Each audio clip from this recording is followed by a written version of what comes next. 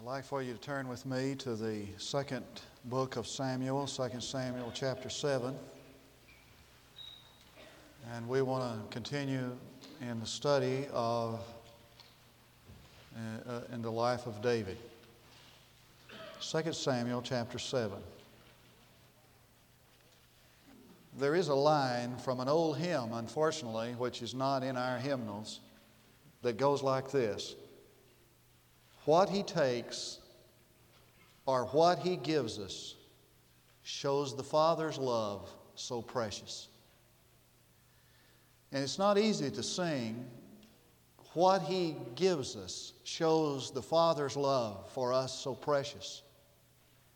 It's a little more difficult to sing, what He takes from us shows the Father's love so precious. That takes a little more faith to sing that. But sometimes love is an expression of taking from us what is not best for us. And oftentimes, the greatest expression of His love is that which He takes from us that will not fulfill His best plan for us. And what we want to deal with tonight is this whole problem of broken dreams. It becomes so confusing sometimes.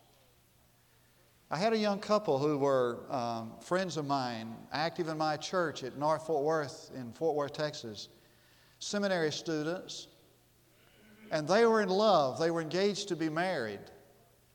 And they had come to the seminary because they both felt a call of God, Christian vocation, and they both felt that God had meant for them to be married, that He brought them together in love to be married.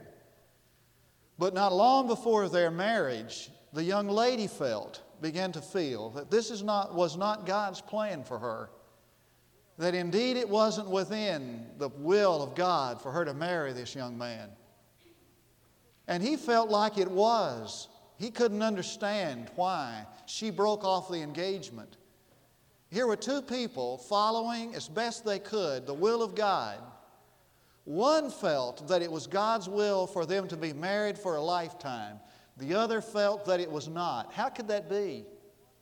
How could it be that one felt that it was right and the other felt that it was not right? And how could it be that we think in categories sometimes when we try to determine, is this right and this wrong? How can one who is following God feel that this is right and the other feel that it is wrong?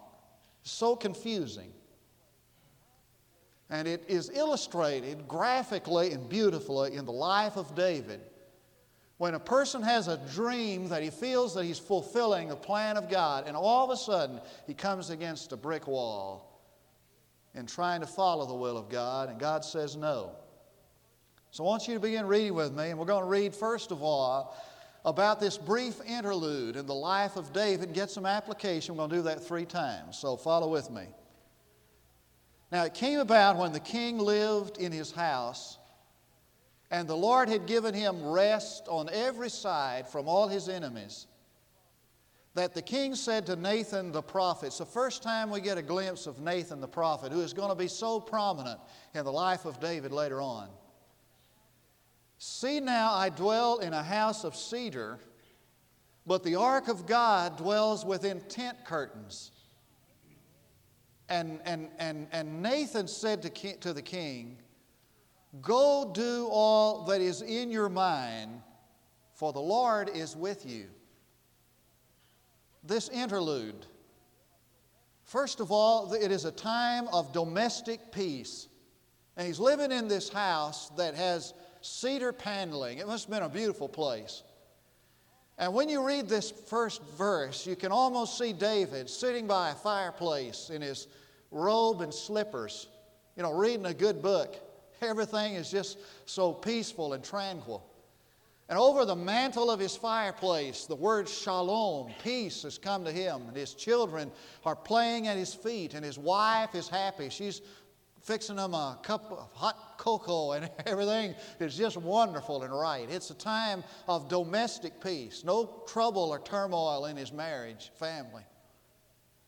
It's a time of national rest. The Bible says, the scripture there that I read says that he had peace from every side, from all his enemies.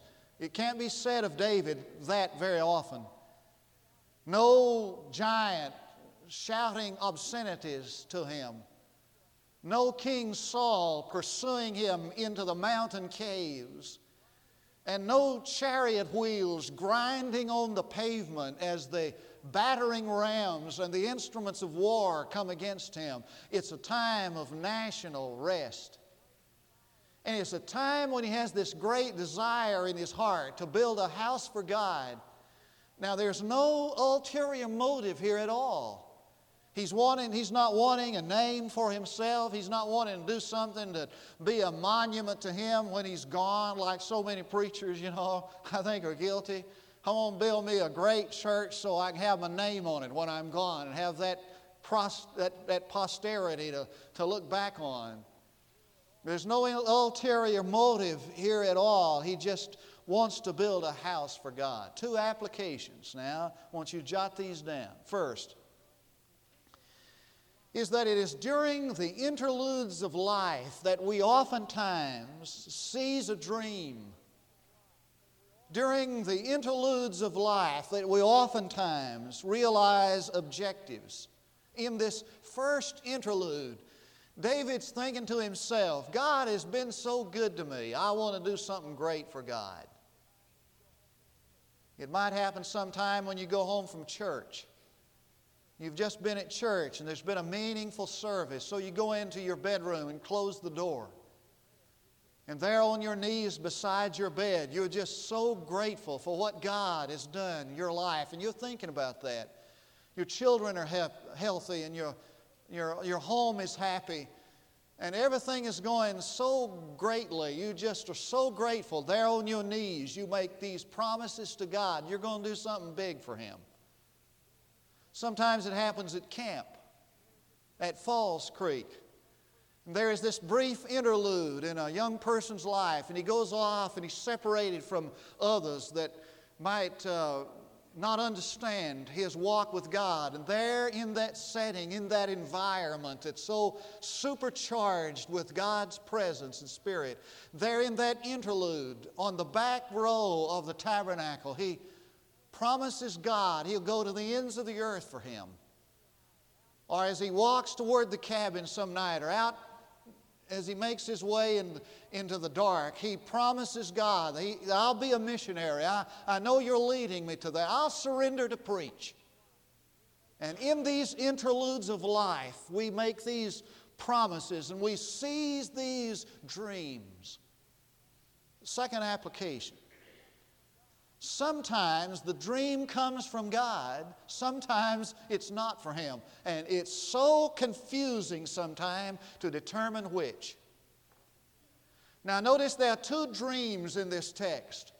There's the dream that David had, and there's the dream that God had.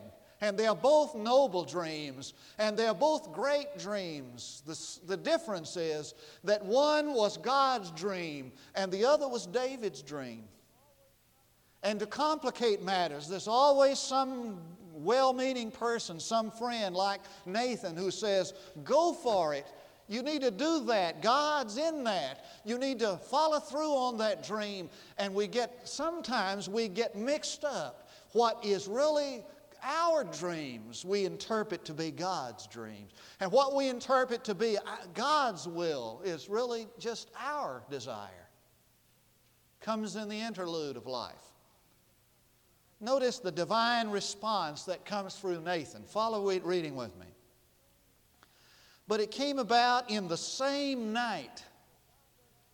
I notice from this that God doesn't want us to get too far down the road with our dreams and our objectives without putting some kind of halt to that. He doesn't want us, and I'm absolutely convinced of this, and I've shared this many times, that if you feel like that God is calling you, this is God's will for your life, you start off in that direction, trusting God. If it's not His will, He's going to close the door. And it's happened the same night.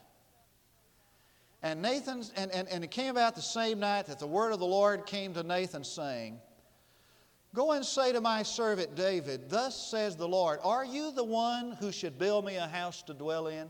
Are you really the one?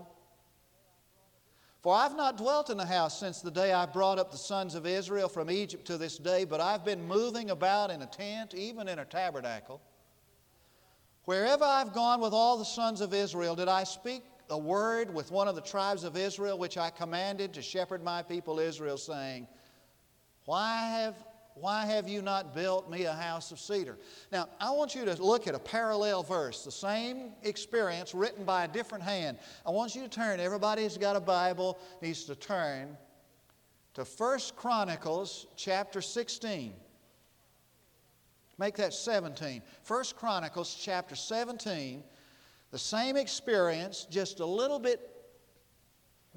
a little bit differently. Put some heavy light on it. Look at this. 1 Chronicles 17, 3 and 4.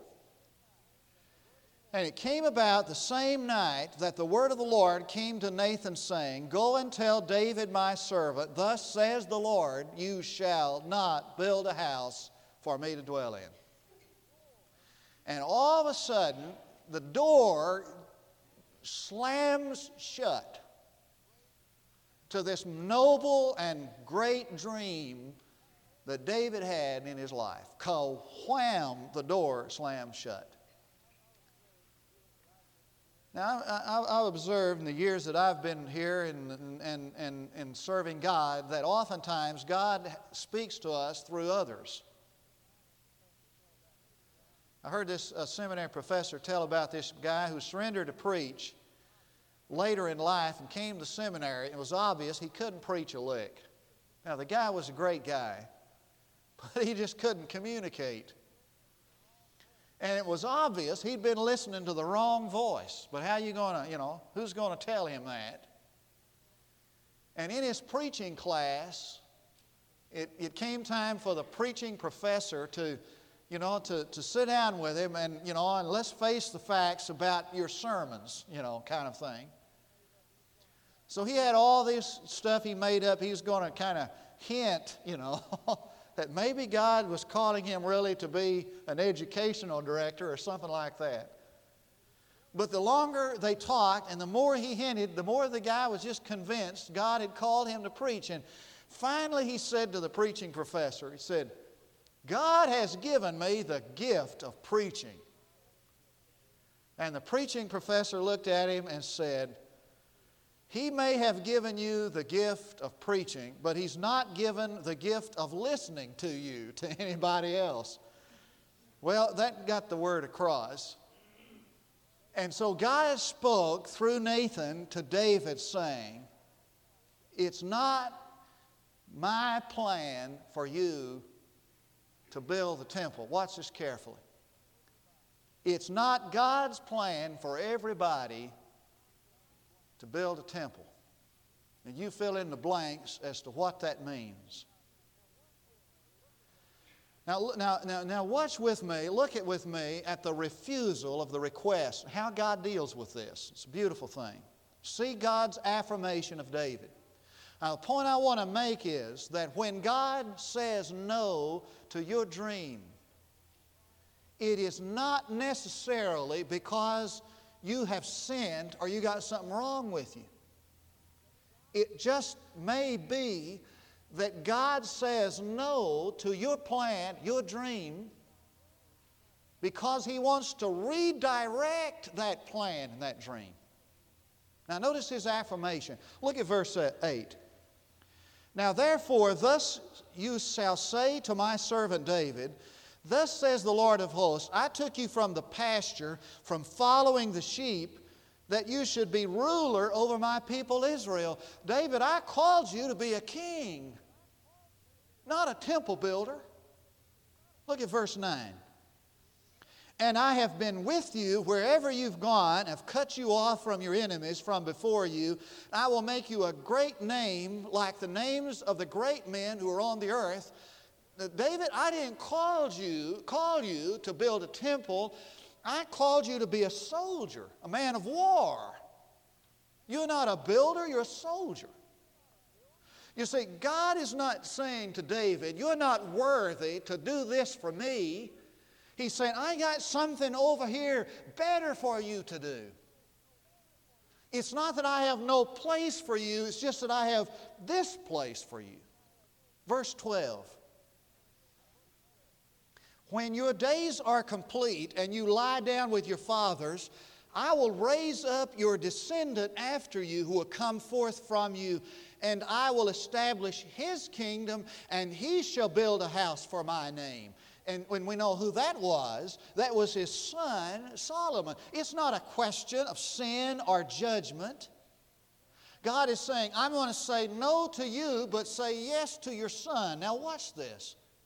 Oftentimes, what the Christian life is about is accepting God's no and living in the mystery of His will. It's accepting God's no and living in the mystery of His will. He doesn't have to explain why. Now I want you to look at another parallel verse. It's 2 Chronicles chapter 6. 2 Chronicles this time, chapter 6, verses 7 through 9. Follow as I read it. Just takes the guilt out of all of this. Now it was in the heart of my father David to build a house for the name of the Lord, the God of Israel. But the Lord said to my father David, because it was in your heart to build a house for my name, you did well, but it was in your heart. Nevertheless, you shall not build the house, but your son who shall be born to you, he shall build the house for my name. Now what God is saying is this: I knew that in your heart you wanted to do this for me, and that's what counts. I knew your desire was to do something great for me. And I'm commending you for the thought that was in your heart. The longer I live in serving God, the more I'm convinced that what God really measures is not what man does, is not so much his action, but his attitude, his desire, his motive, what is in his heart. And God knows, and God knew that David's heart was to do that which pleased the Father, and that's all that really matters. Now there are two applications. Get these down. When God says no, it is not necessarily a discipline, but a redirection. I don't know how many times I've heard people who have prayed and God has said no, and they interpret that no as a discipline from God or as a judgment of God upon them. It is not necessarily a discipline, but a redirection. So we live from day to day obedient to follow the redirection. I was talking with Elwin just a minute ago about his work out in the Northwest, and reminded him of a young man that I knew by the name of Don Walker, who was serving out there as a BSU student director. This story may be familiar, but it's a perfect illustration. When I was pastoring in Seminole, Texas, my secretary had a daughter who was a missionary journeyman to Africa for 2 years. Her name was Irene. She came back to the seminary after 2 years as a journeyman to finish her seminary degree, and she was wrestling with whether God was calling her to full-time missionary, to be a full-time missionary. And she wanted to be married, as a matter of fact. She wanted a husband. She wanted a family. That was her real desire. And she knew that if God was really calling her to the mission field and she made that commitment, the chances of being married pretty slim after you get out there. So she was wrestling with that. And she spent a summer working as a camp counselor over here at Nunny Chaha, whatever that, is that the name of that place? Nunny Chaha. And she came back after the summer into my office on Sunday night after completing her summer work to tell me, that she had come to the conclusion that God was indeed calling her to be a missionary, and that she had made that commitment. That was on Sunday night, about the third Sunday in August. The next week, she went with a group of seminary students to Alabama in a carpool to attend, to be a part of the wedding of a friend. In this car was this man named Don Walker that she had never met. On the way to Alabama and back, they fell in love and got engaged. Now, it had been 1 week since she was in my office talking about surrendering to the mission field. The next Sunday night, they both came into my office to tell me that they were going to be married. And he was not a missionary or a mission volunteer. And the discussion that we had there was, how could that be that 1 week she felt God calling her to be a missionary to a life of singleness, and the next week she felt that God had brought them together, they were in love, and they were going to be married.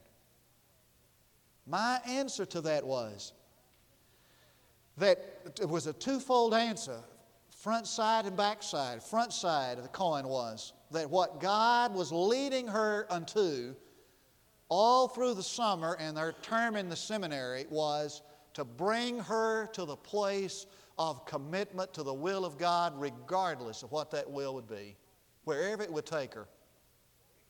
And the second part of the answer is, and I live by this daily, is that what God's will might be for you today, if you are living a day at a time, His will might be different for you tomorrow. Now, He doesn't conflict with His nature, but God might be leading you today to spend an hour every morning in prayer, but next week it might be 30. You see what I'm saying?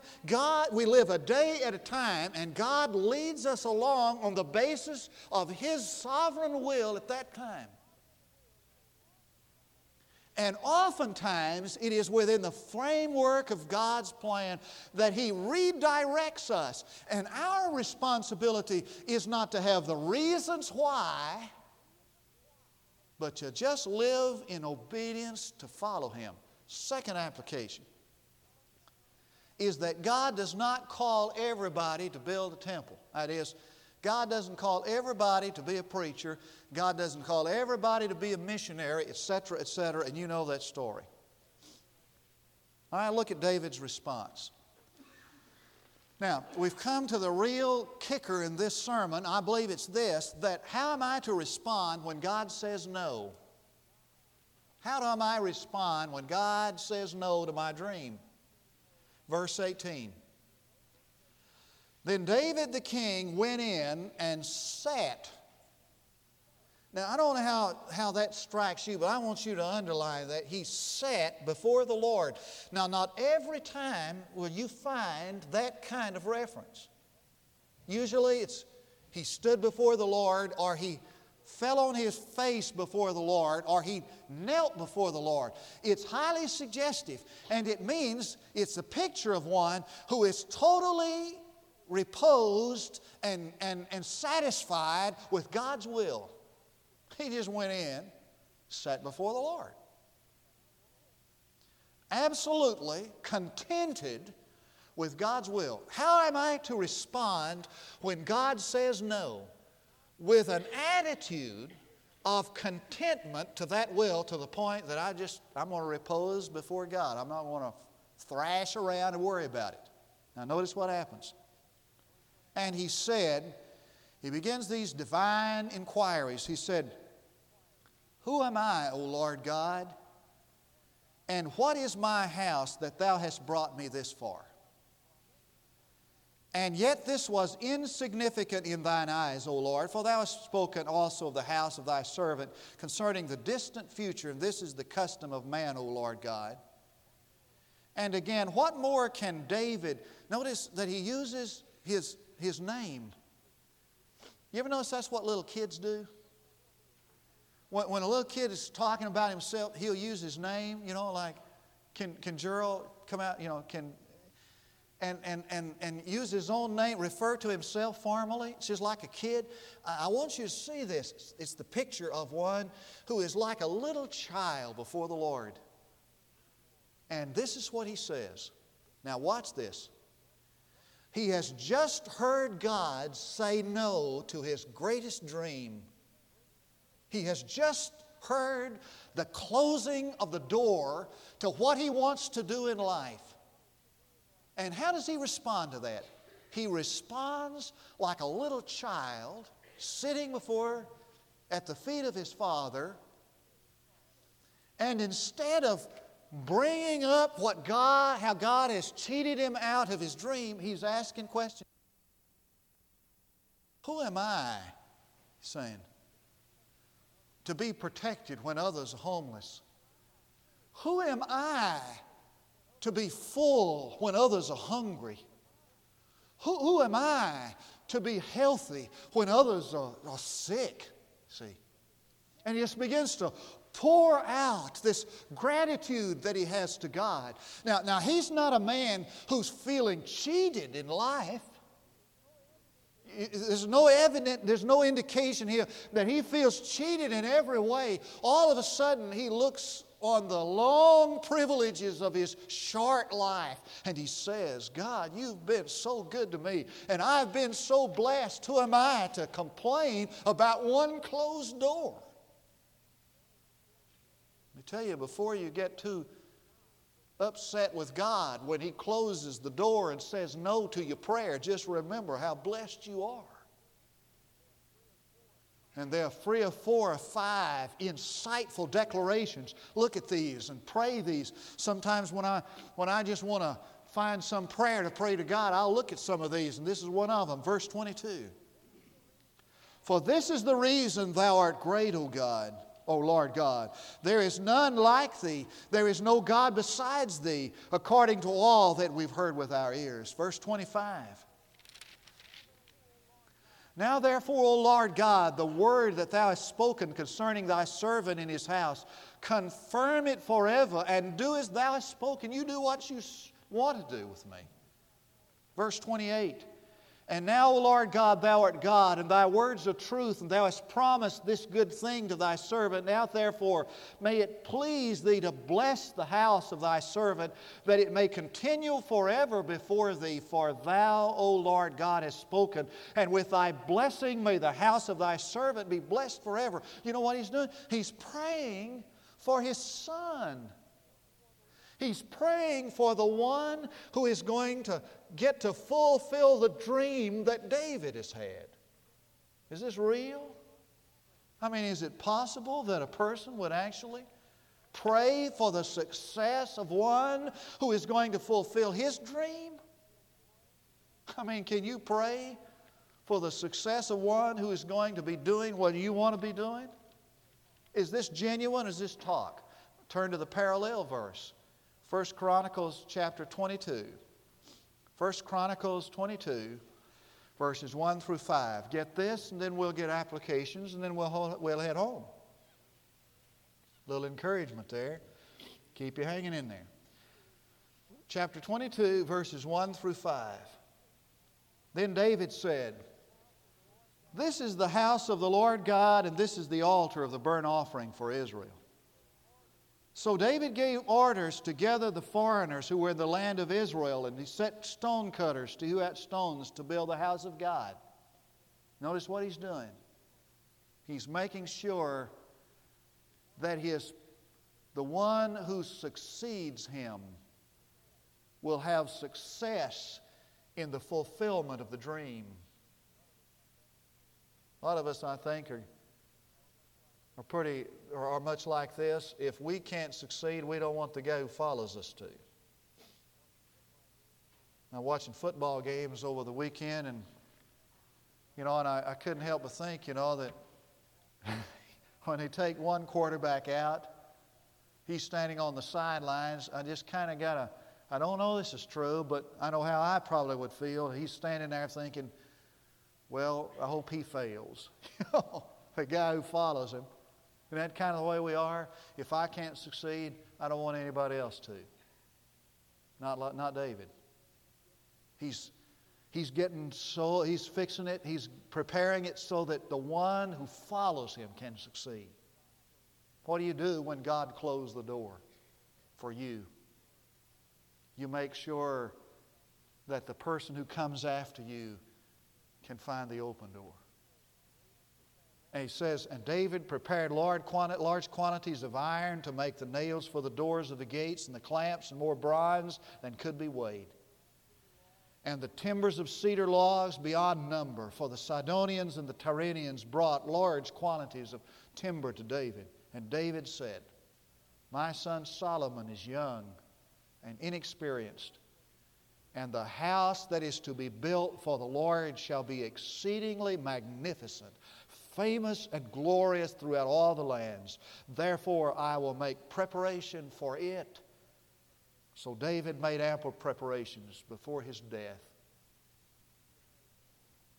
It'd be amazing tonight. Somebody said, the world has not yet seen what can be done if you don't mind who gets the credit. It's amazing tonight what could be done if we just involved ourselves in the dreams of others. 2 applications.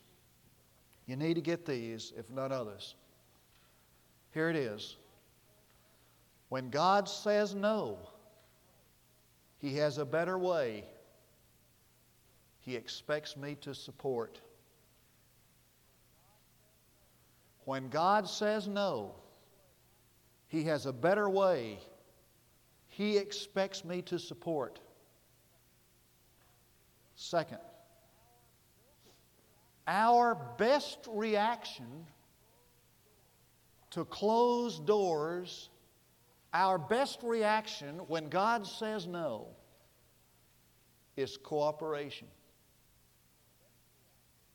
Our best reaction when God says no is cooperation rather than resentment.